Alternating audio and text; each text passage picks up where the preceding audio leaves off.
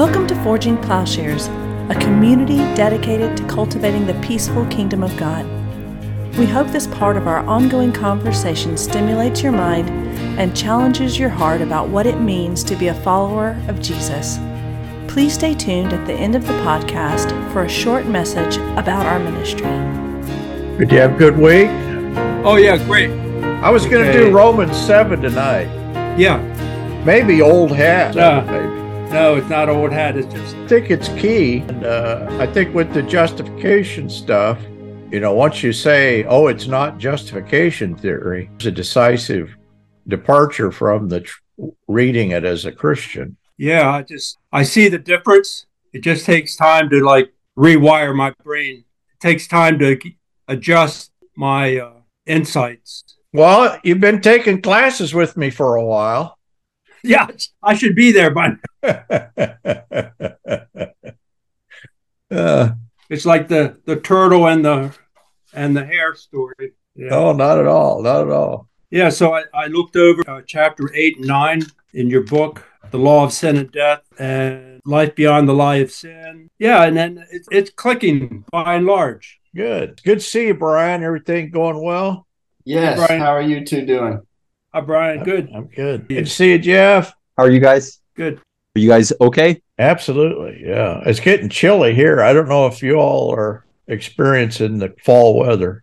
Yes. Down in North Carolina, we've had nice weather. Really nice. Pretty dry, but nice. I imagine it's cold up in Canada, isn't it? We're actually doing okay. It's still, I don't know what it is in Fahrenheit, but it's still t-shirt weather if you're hardy. But all the trees are turning color now. So I think we're going to have snow next week. So good to see you, Dave. Hey, good to be here. You Canadians, it could be ice out and you guys are in your shorts. So that's not even helpful, any of what you just said. I was a little surprised. My son was he lived in Alaska. And just saying Alaska, you should think cold. But, he was on the coast.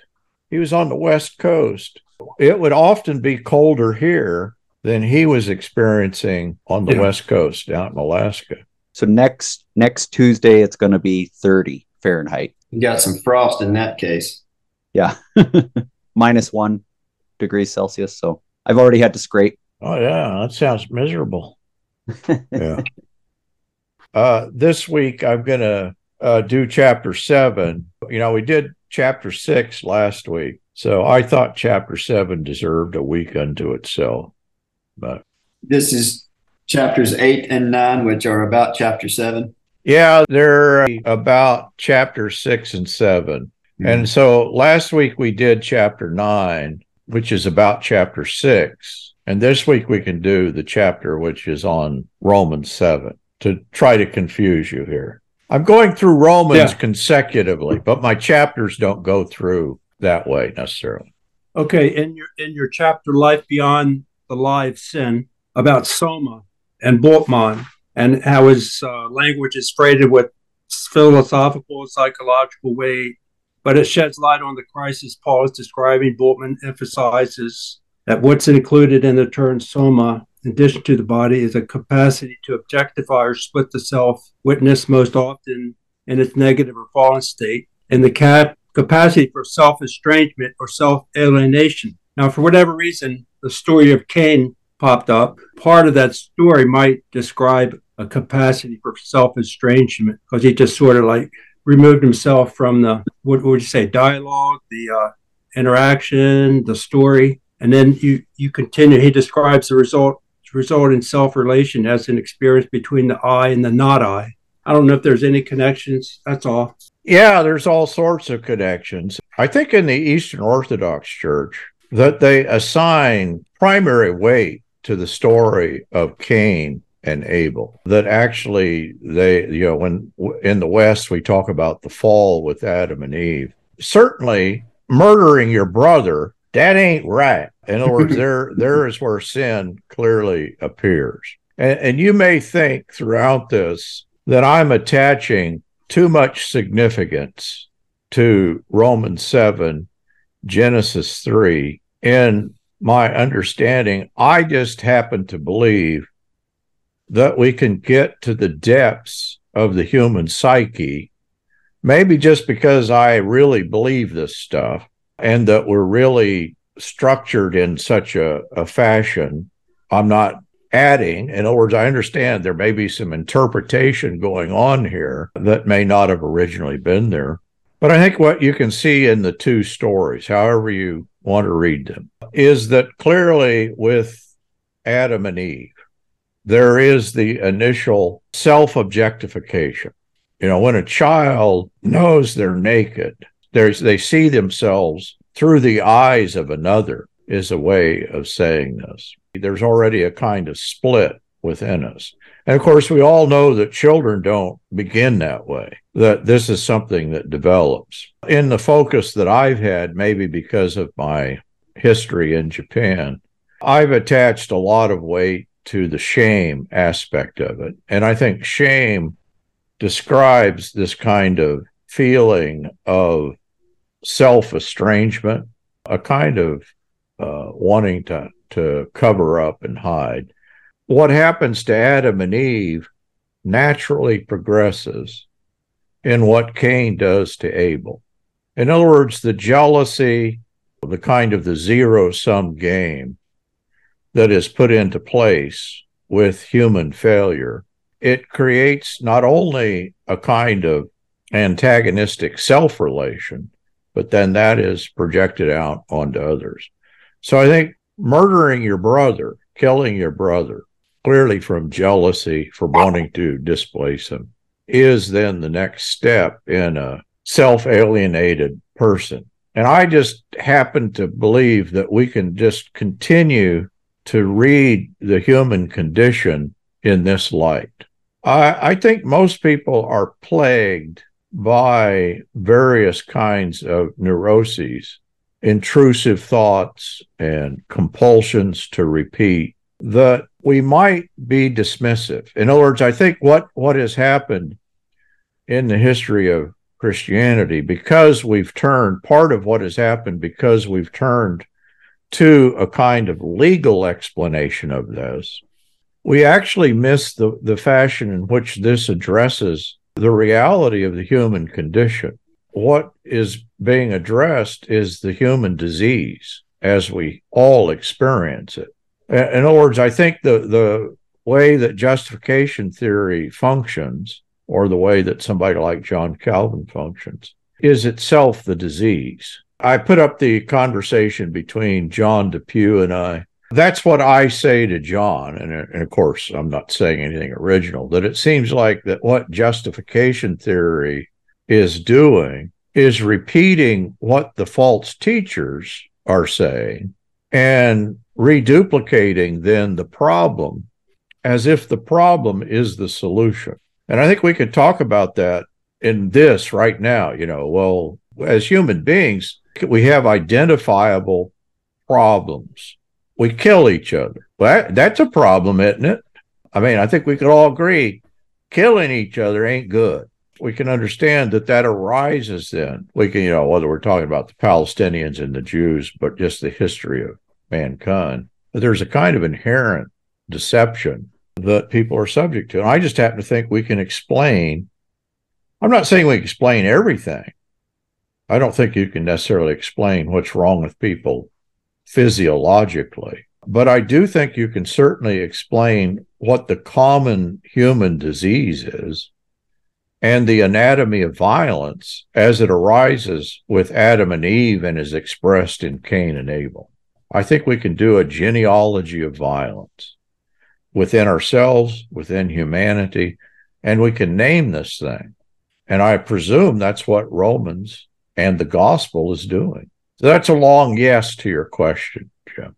I wanted to ask you, Paul, there may not be an answer to this, but in terms of your current understanding in rereading Romans, the first four, certainly the first three, it's a little more clear. The fourth chapter, there's this dialogue in Paul's writing, in his mind and his expression, between himself and the false teacher. And then there's a rhetorical device that continues in chapter I'm not sure about 5, but I know 6 and 7 has it.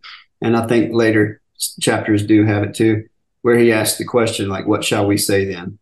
Maybe I'm wanting it to be more simple than it is, but I'm wondering if you can talk about the relationship of the conversation with the false teacher in 1 through 4 with what Paul's rhetorical style in 6 and 7 in asking the questions and sort of framing the logic with those questions, like, is the law sin? There may not be an answer to this, but I'm looking for ways to sort of build an understanding in my mind about Paul's sweeping plan. Yeah, I like your question. And in fact, your question occurred to me today. And I was curious that it doesn't seem like that Campbell or John Depew, that they've developed, when I brought this up to John in our conversation, and Campbell's the same way, they're kind of willing to do a lot of different things with Romans 7.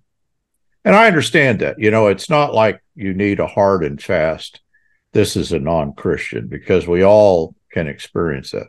But what you're saying occurred to me, that it sure seems like that in chapter 7, he's giving voice then to this understanding that is expressed in 1 to 3. And you can, I think, identify it. I need to think this out more. But the formulas that Paul uses, that he uses at the beginning of 7:7. So what shall we say? The law of sin? Let it not be. He uses a similar formula. It's in the first 3 chapters, right?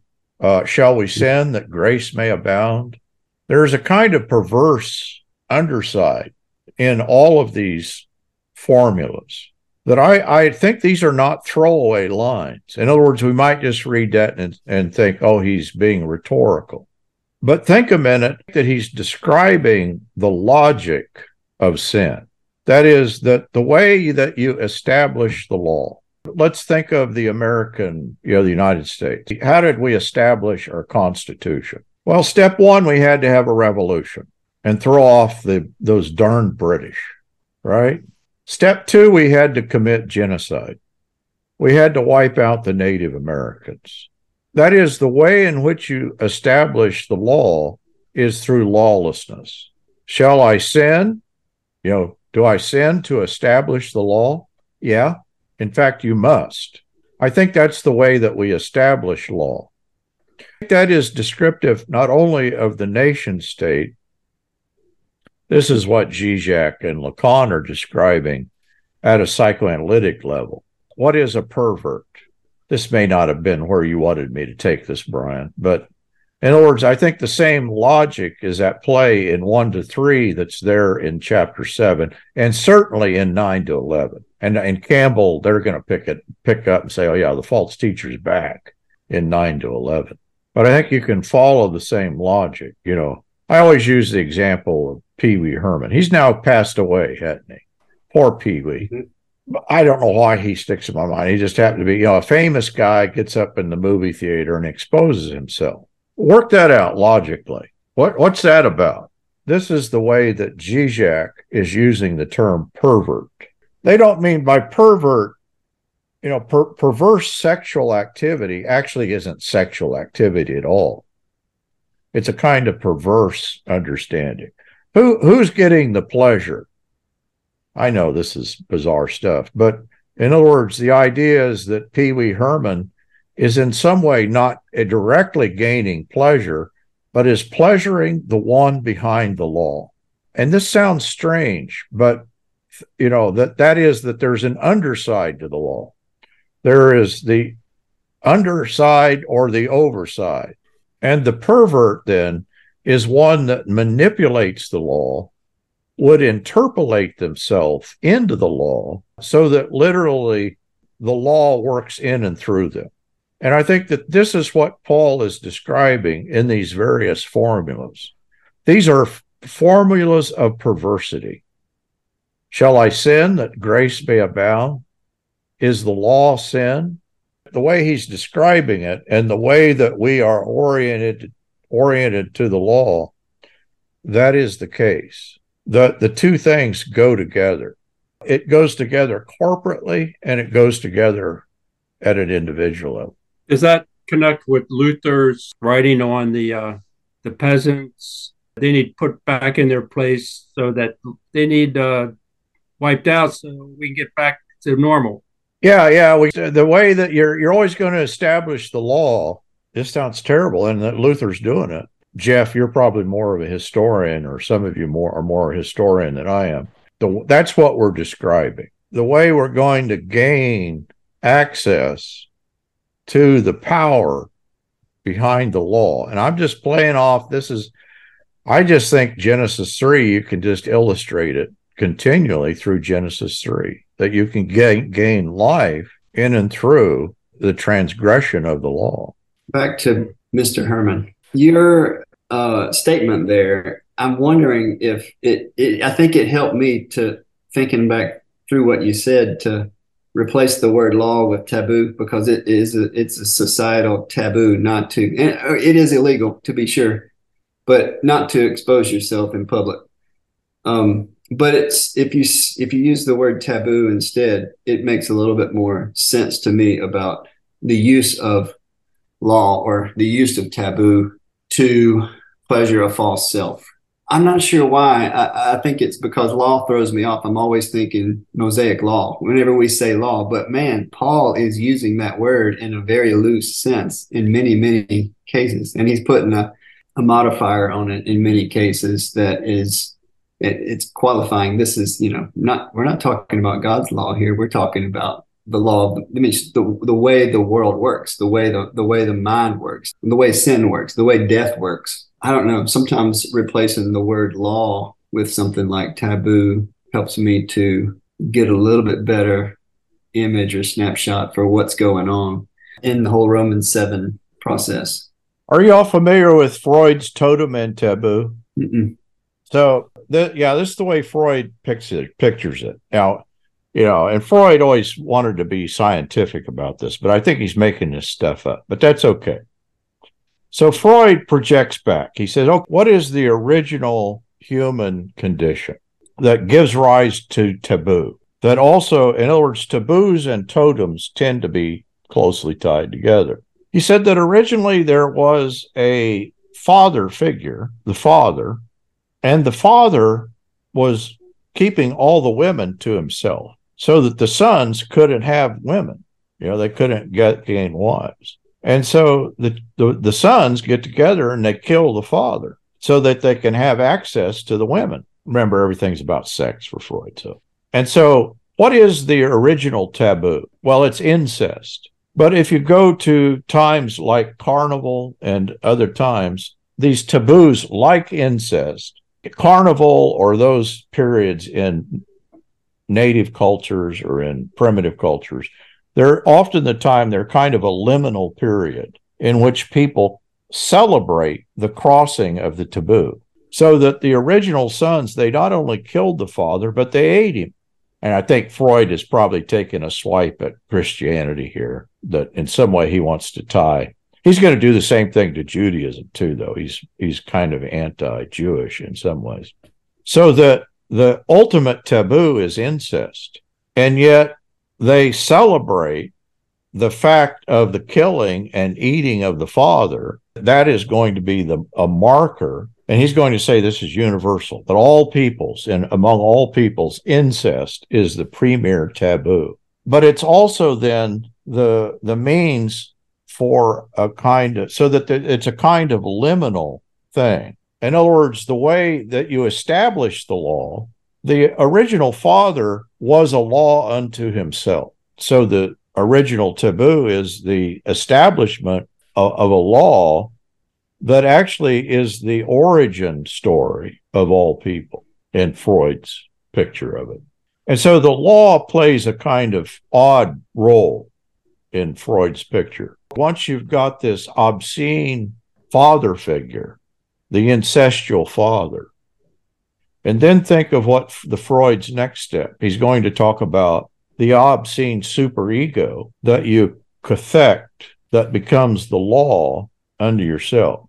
Freud, he always thought that our morality is our immorality. In other words, he always thought they were tied directly together. Very similar to what Paul is doing, that sin and law are very much interconnected to one another. So, yeah, I think you're right, Brian, that totem and taboo, I don't think Freud's story is true in any way. But it's highlighting to me the reality that whoever it is, Freud, Zizek, whoever is doing a thorough explanation of human behavior has got to interpose the self, the will against the law. There's a role for the law in every good, thorough explanation of human behavior. And I think that's what outside of Christ is what I'm saying. Right. And I think that's what we're up and against. Mm-hmm. In other words, I think we're sick culturally, communally, and individually because of something on the order of what Paul is describing here, but also Freud is getting at it. Freud is, in the end, very Hebraic in so many ways, and Zizek and Lacan recognize this.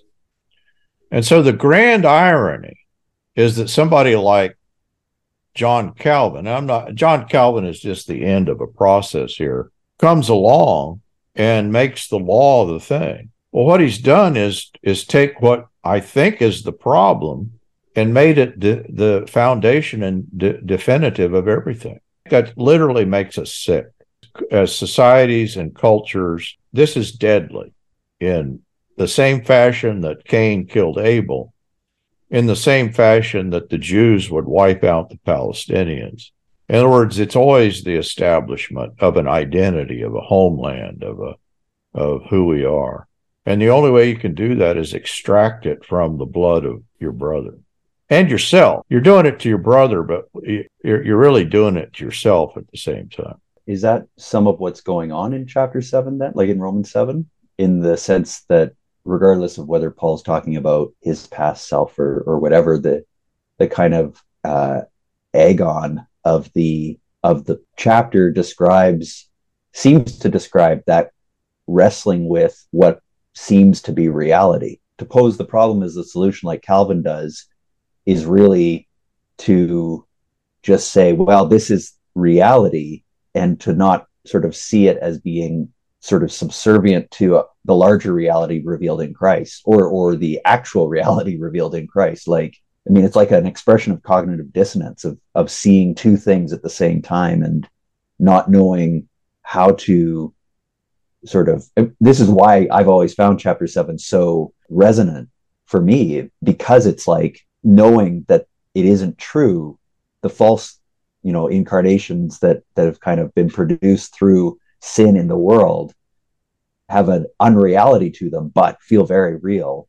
And particularly when they're brought sort of face to face with Christ, it feels like you have to have the sort of caesura that you have in verse 25, right? Where it's just a clean break, because there's no way to actually dialectic yourself out of it. It has to be kind of an interruption of some kind. That's it. That's my reading of Romans 7.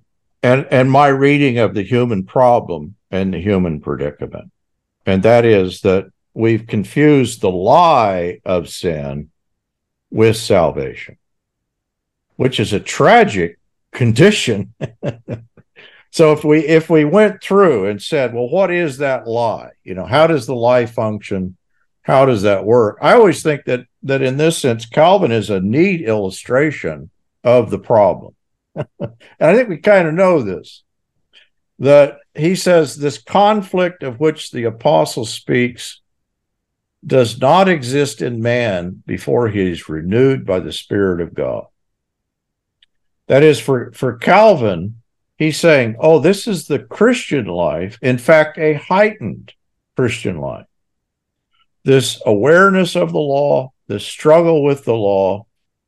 The Christian is one who's made aware of the sin condition, and the best he can do is hope for a future deliverance from the law. In other words, I think in Calvinism, what it paints is that, boy, the non-Christian is actually in a kind of blessed position, because he at least is not given over to this agonistic struggle But the Christian is made to agonize over sin and to feel the acuteness of sin and final rescue. Really, we're talking about the wrath of God, that God is angry, and that's what you're dealing with. I think what we're describing is a sickness, that people will assign to God what is not God, that God is angry, God is wrathful, God is giving me a sign, and that sign is not Jesus Christ. Notice we're not talking Jesus Christ in chapter 7. It doesn't enter into it until 25. I attended a Presbyterian church for a few years. I remember the structure of the service. Every service you stood and you proclaimed how sinful you are or have been. And then it's just like you start out with guilt. You start out with a baseball bat hitting yourself over the head, and then you move on from there. Or you don't move on. Oh, you're right. You just keep hitting yourself over the head. I think there is a sense that we do become aware of things perhaps as a Christian that we weren't aware of before. But of course, that's not the end of the story. That as Calvin renders deception, and that's what I'm focused, Jeff, the way you described it. What Romans 7 is describing, deception in regard to the law. And Calvin translates deception as that which led me out of the way of the law. In other words, to get right, rather than law being the occasion for sin, which I think is Paul's point, Calvin explains the verse as saying, as we begin then only to perceive our erroneous course when the Lord loudly reproves us. That is, that punishing conscience that Freud says is the obscene superego. Freud and Lacan and Zizek are right. I think that thing is an obscenity, but that obscenity is what Calvin takes to be God. And I think it's what most people take to be God. This is Calvin. Paul says rightly that we are led out of the way when sin is made evident by the law. He's wanting to do justification theory. What is sin? Sin is transgression of the law. That's as good as it gets. But is that what Paul's point is? What Campbell has done for us is remove the obstacle of chapters 1 to 3, certainly, and especially 1:18 to 32, in which the law is really the baseline of everything. Paul is not saying sin is made evident by the law. He is saying sin uses the law to obscure its sinfulness. Holding out the promise of life, it killed me. And Calvin's explanation makes nonsense of Paul's explanation. Why would sin being made evident by the law, be the occasion for sin? Calvin seems to mean that sin was already present prior to the law, but the giving of the law exposed what was already present, which may be a kind of logical thing to say, but it is not Paul's point. That doesn't accord with his argument. I think Paul is explaining a fairly complicated thing here. He is explaining how sin's deception works through the law. Shall we sin that grace may abound? In the deception, we answer yes. But just think in practical life. Think of every what-if scenario we've ever encountered. Think of the way that nationalism and, it all depends upon death, killing, murder. In other words, the only way you're going to secure yourself is through violence and transgressive behavior. There's a Pauline phrase that I heard referenced in following Calvin's line of thought. The higher order Christian understands the role of the law is just going to be there driving you to Christ every second, but to show you how badly you need him. And the phrase that you took us to Galatians 3 last week with the curse of the law. And there's the phrase also where he in verse 25 says the law became a tutor unto Christ. So I was wondering if you might comment on that. I mean, if you just read through the chapter, I'm sure, which I haven't actually done, the answer might present itself. And the contradiction to Calvin is all in there too. But I'm just wondering what you make of Paul's phrase there in Galatians 3:25 that the law has become our tutor to lead us to Christ so that we may be justified by faith. But now that faith has come, we are no longer under a tutor. I guess that's it. There's the answer.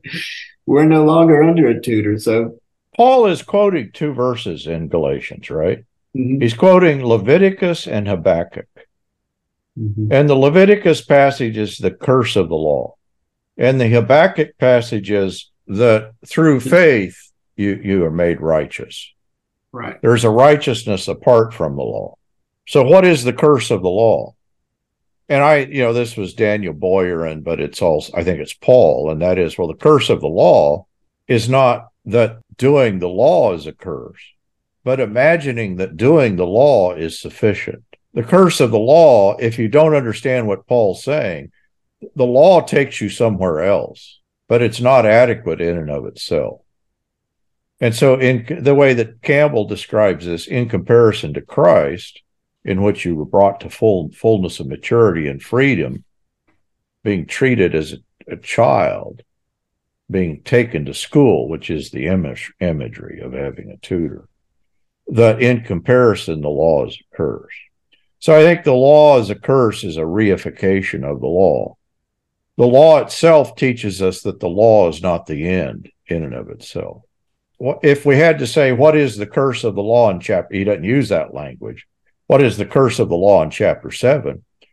Well, I think that what he's saying in chapter 7 is summed up that when he talks about in chapter 8, that we now know there is no condemnation. What condemnation? Well, the condemnation he's just described, not the condemnation of God, but this self-punishing thing that occurs in chapter 7. That's a damnable situation. And so now there is no condemnation. There is no oppression. There is no katakrina, punishing system of the law. For the law of the Spirit of life in the Anointed One, Jesus, freed you. What law? Freed you from the law of sin and death. I think that's what the law is for Paul. And chapter 7, it's a little unclear. Is he talking about Genesis 3? I think he is. And if he's talking about Genesis 3, he's talking about a universal law. I'm sorry to have to keep using the word law. Brian, your instincts were right. Symbolic order, authoritative systems, cultural mores. I think all of those. My favorite phrase, I think is in early verses of chapter 8, but the law of sin and death. I mean, that's got all three of the heavy hitters, the words there. Law of sin and death. And what is that law? It's the Mosaic law. It's the law given. In other words, it's the Mosaic law under a deception. It's the transgressive orientation in Genesis 3. Every law becomes the law of sin and death. But when we're talking about every law, we're talking about the human way of organizing ourselves. So breaking the law or manipulating the law or making the law one's own in the depiction of the lie, the deception, will provide access to life. That's the lie. I know it may be too strong to put it, to articulate it that way, but I think that Paul himself then describes this. This may not be something we articulate, but it is a genealogy or anatomy of human desire. What is it that you desire? Well, what the thing that is desired, the object of desire, is unobtainable. It's a lost object. You can never obtain it. And that's what kills you, the pursuit of the lost object. Yeah. It's a little perplexing because just take Romans 7, but if you take Romans 1 through 11 and just read it and sit down and see how much there is there. He's saying something that not many people really were able to repeat or explain or say any better or say any more succinctly or really get and pass on to the next generation. except as in your work shows, the modern parallels describing half of it, the sin part, the agonistic struggle part. My parents go to an OCA church. It's an Orthodox church in America. Their priest has been known to tell my parents and other people, if you get bogged down in the epistles, just remember, always go back to the Gospels. And there's a little bit of comfort in that. And there's not, if you take it as a maxim and never read the epistles, that's not good. But to just know that, hey, this is a lot of depth. You could spend a lot of time asking yourself, what did Paul mean here? Or asking Paul in your head, what do you mean here? Or asking the Lord to help you understand what Paul's saying. Peter didn't understand. That comes out in his epistle, right? At least in Paul's confrontation with him in Antioch. Clearly, Peter wasn't getting the whole law thing, the Jewish law thing. So he couldn't understand. I think many Jews couldn't understand. How can you be righteous and yet not keep the law? That's a contradiction in their world. We had at our church this last Sunday, we were talking about, we read through Philippians together and then just talked about it. And I'd say 3 or 4 people just said, oh, I just can't stand Paul. He's just so arrogant, right? Someone called him a dick, I think, at some point too. and I said, oh, well, I'm taking this class right now that I think might change your perspective on him. And I was talking to someone afterwards about just Paul's confrontation of Peter. And he said, I just hate that. Like, who does he think he is? Just, saying this thing to these guys. And I said, well, but think about what Peter kind of buckling under the weight of this sort of legal expectation and, the law expectation, how much that would have made Paul furious because it so goes back on, like, I think, what would Paul say to Calvin? He would confront him to his face. I think the same, it helps you to understand some of that, what comes across as arrogance is actually just like a firm pushback on any attempt to try to go back under the symbolic order, right? To kind of recover the symbolic order and recover the superego of some kind, although he's not putting it that way. Here's what Peter said in the epistle, 2 Peter chapter 3, verse 14, 15, and 16. Therefore, beloved, since you look for these things, be diligent to be found by him in peace, spotless and blameless, and regard the patience of our Lord as salvation, just as also our beloved brother, Paul, according to the wisdom given him, wrote to you, as also in all his letters, speaking in them of these things, in which are some things hard to understand, which the untaught and unstable distort, as they do so also the rest of scriptures to their own destruction. Had y'all heard that? Peter's sitting there reflecting on how hard Paul is to understand and how easy it is to get him wrong. Yeah, he could have a good number of modern Christians in mind, I'm afraid. Well, that should have been the epigraph for Campbell's book. Yeah. I did this with John a little bit. I said, well, in a way, justification theory gives you a neat package. In other words, it makes it all propositional. Here are these sets of propositions. Here's the explanation. And all you need to do is take this and run with it. Whereas what I think New Testament Christianity is doing is giving us a cosmic entry into participation with who God is and with who other people are. As long as we have to do with propositions, legal theory, and law, just think in your daily life, you're sick. What's the cure to your sickness? Well, to be connected to God and to be connected to other people. I think that what he's describing is not untypical of the way that people picture God working through these sign systems that we're going to assign meaning to a symbolic order that is totally nonsensical in and of itself. And we mistake that sign system with God. But I think it is not atypical of what people do. But that's the mistake we always make, that we're going to assign a significance to our neuroses, to our suffering. And that very signification is the suffering. In other words, we want to find meaning in the suffering, and that search for meaning in the suffering is giving rise to the suffering. I think that's what Paul's describing in chapter 7, that if you're just stuck on this thing, who will rescue me is the right, there is no way out, because you want there to be meaning there, but there isn't. Half of it, Paul's complex and verbose, and has the things that Peter's pointing to and that we can say is hard to understand. But also, if you grasp the one thing he's saying, which I think in Romans 7, 1 through 6, probably 1 through 4, it's right there. It's very simple and plain that you're either married to the law or you're married to Christ. You're in Christ. You are participating in Christ. You're experiencing the presence and living according to and walking according to the Spirit of Christ. That's it. That's the simplicity of it. It's participation, and it's very practical, and it works itself out in your life as you reflect on, hey, what does it mean to follow Christ? And that's the Gospels right there.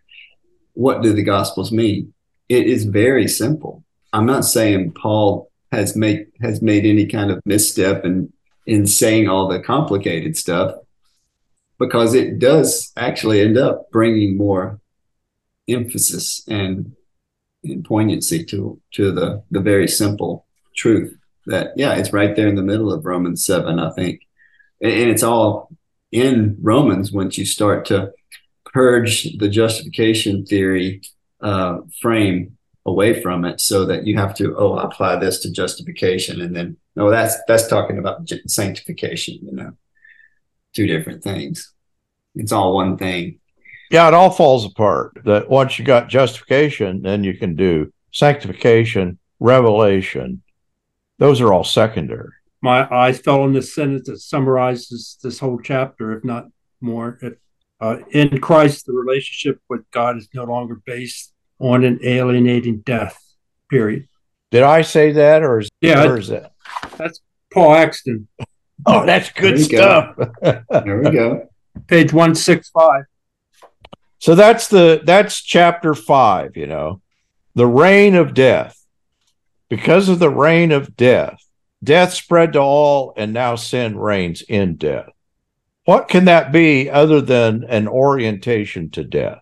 We take up death and negation, as Paul describes it, thinking that this is life, but it killed me. We're killing ourselves. We kind of know this to be true. You just look around you.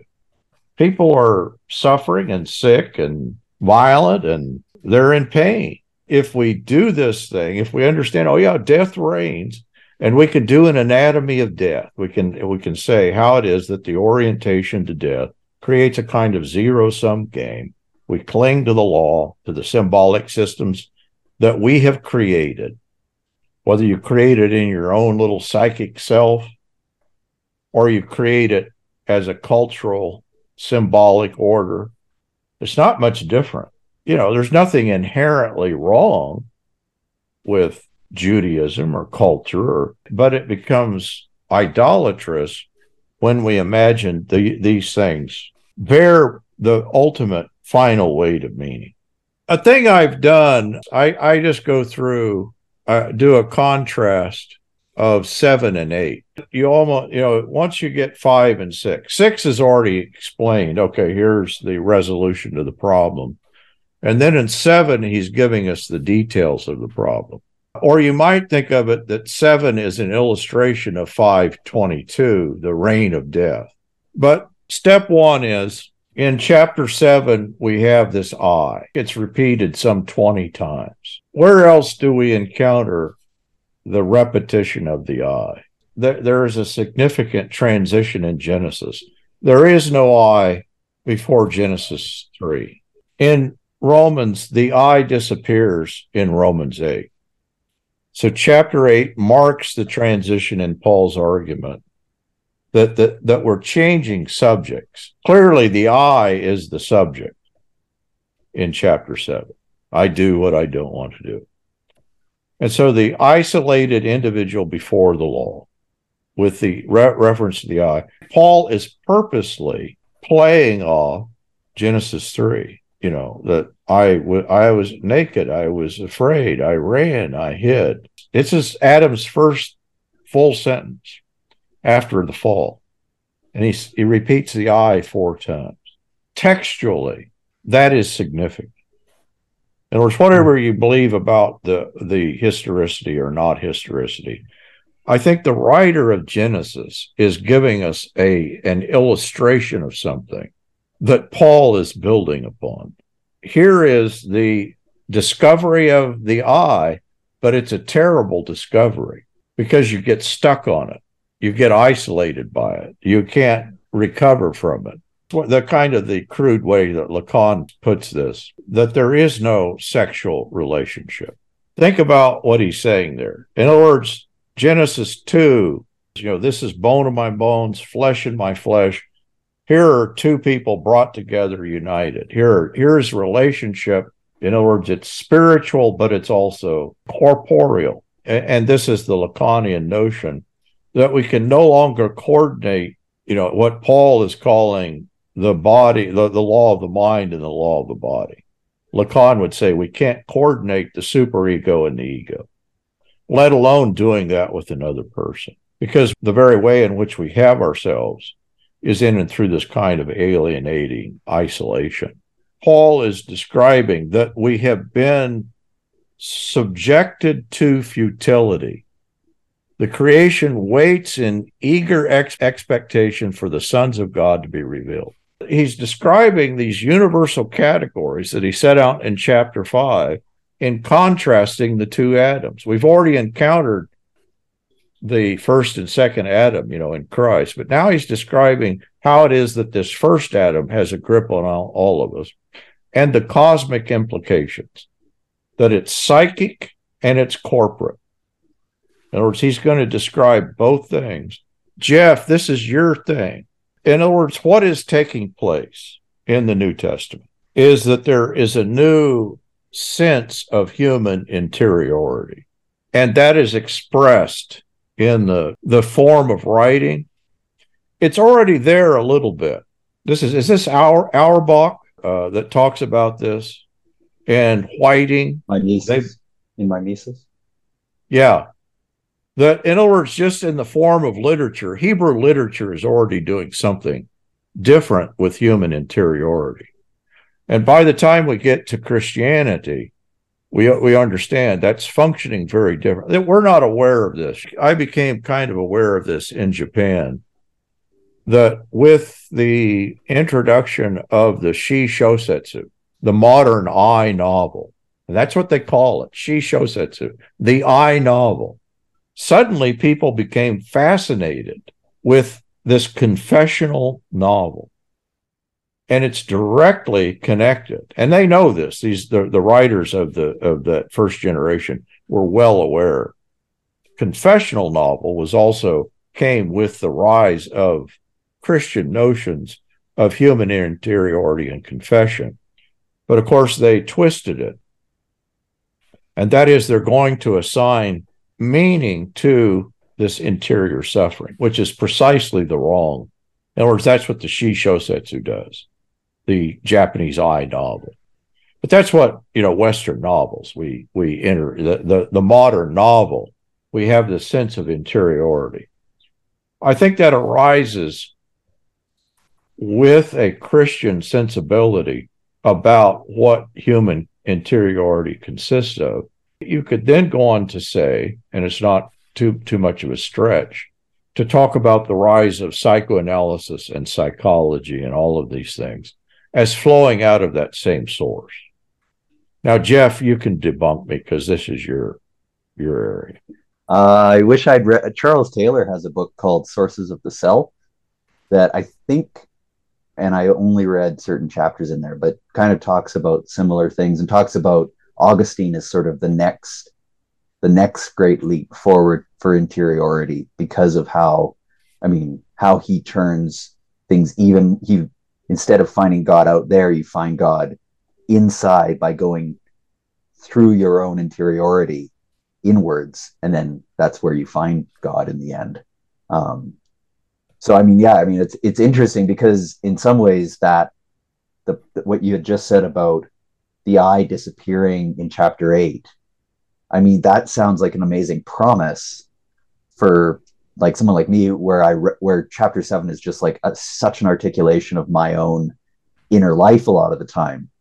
But thinking, oh, so maybe part of the problem is that ego, or that way of understanding the I, and wanting to know, okay, so if we get that sense of interiority from, like, it's a Christian heritage, how do you delineate between the gift of a sense of interiority and the way in which it maybe just reinforces a more fundamental, like, experience of the world, as like the Lacanian sort of topology there.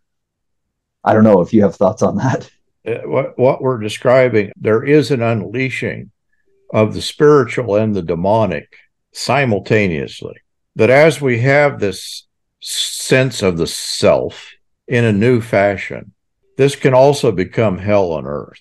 But it also then becomes the alternative is it's also this rich, abundant thing that shows itself in modern literature, modern film, modern art. In other words, the richness of culture and its sickness, I think, are both tied together in what we're describing now. And a little bit I'm agreeing, I hate to say it, with Calvin. That is, it may be that what chapter 7 is describing is a recognition of something that comes with Christianity. But of course, to mistake this for Christianity is the huge error. I've forgotten who's the guy that the division in the brain, and Julian Jaynes. Yeah. Jaynes. I don't know that I buy it, but it's an interesting thought as to the way that people heard voices, and just, the voice in your head, they just took that to be God, and they didn't question it. I don't know if that's true, but at least that describes kind of the unquestioning oppression of the law. It's kind of like an unquestioning, that's just the way it is. There may be a kind of lack of suffering in that. I mean, it's an ultimate suffering in that you're oppressed by a lie. But the sort of pain that is being described in chapter 7, I think, is worse. You recognize that in some way I've been deceived, and this is me doing this to me. The rise of mental illness, the rise of a therapy for mental illness, that cannot be disconnected. Surely this is too big a statement, but can it be disconnected from a Judeo-Christian, the rise of a Judeo-Christian understanding? It's 3,000 pages, so I haven't read it, but Ian McGilchrist's book, The Matter with Things, it's sort of making the rounds. But he has a lot of discussion about left brain, right brain separations.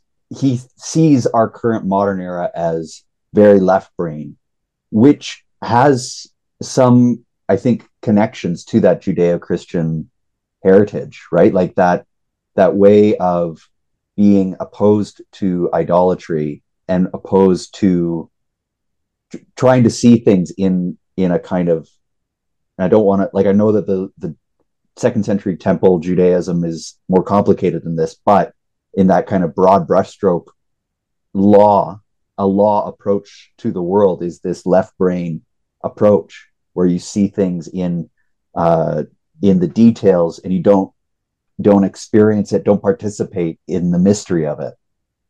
So I mean, I think he would agree with you and would see that as being something that kind of gets the fuel poured on it at the time of Luther.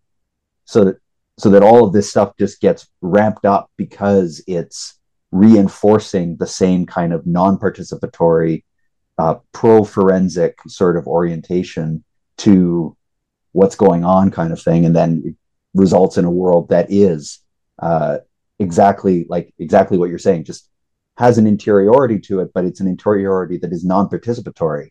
And so you're just left to your own devices. There's an unquestioning bowing down to the authority.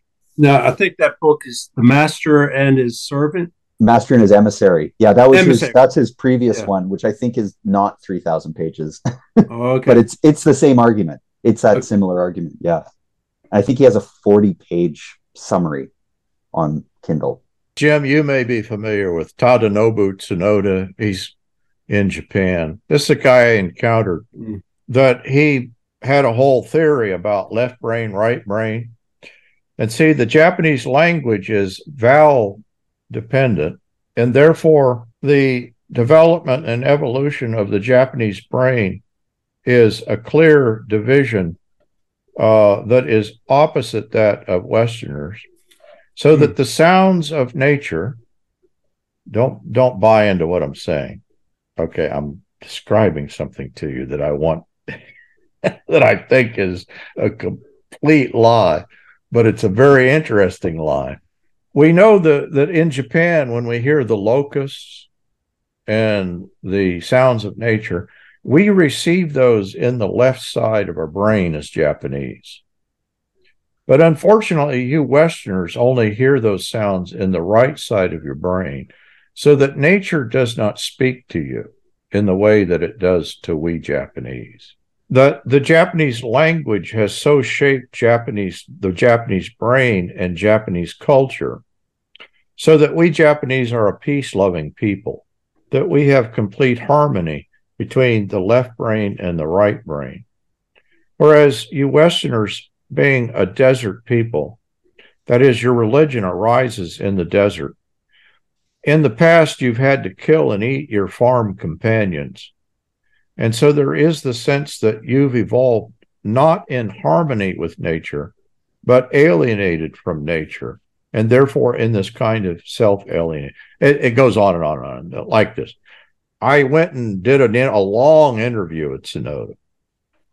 And by the way, the people in the West who are very fascinated and never question Tsunoda are precisely the scientists, which is bizarre.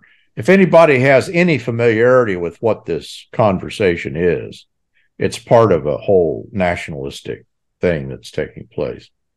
I'm not completely dismissing that there may not be this left brain, right brain thing, but interestingly, I think what Tsunoda is illustrating is this kind of bowing to a kind of authoritative understanding of the role of language and the reification of language and culture, that is the ultimate determining factor, so much so that it's definitive, in other words, the whole Nihonjin Ron understanding. Interestingly, he has taken this up as a kind of proof of the lie and the way the lie can function. At the same time, it may be illustrative of the way that we do view. In other words, I'm not saying the view is correct. I'm saying the view is a lie. The way we view culture and language, that we reify it, and that it's so powerful that, if you listen to opera, you speak English, and this is why it's so dangerous for Japanese children to learn English, because they lose their Japanese brains. So it's clearly a nationalistic dialogue, but interestingly, he grounded it in brain science. Well, I'm not sure how that fits, other than to say that's part of the problem. Forging Plowshares is a community dedicated to cultivating the peaceful kingdom by providing in-depth, transformative biblical and theological education and discipleship. If you have found this podcast valuable, please remember to share on social media. If you have questions about what you've heard, or if you'd like to learn more about how you can get involved with Forging Plowshares or even support this ministry financially, please visit our website, forgingplowshares.org.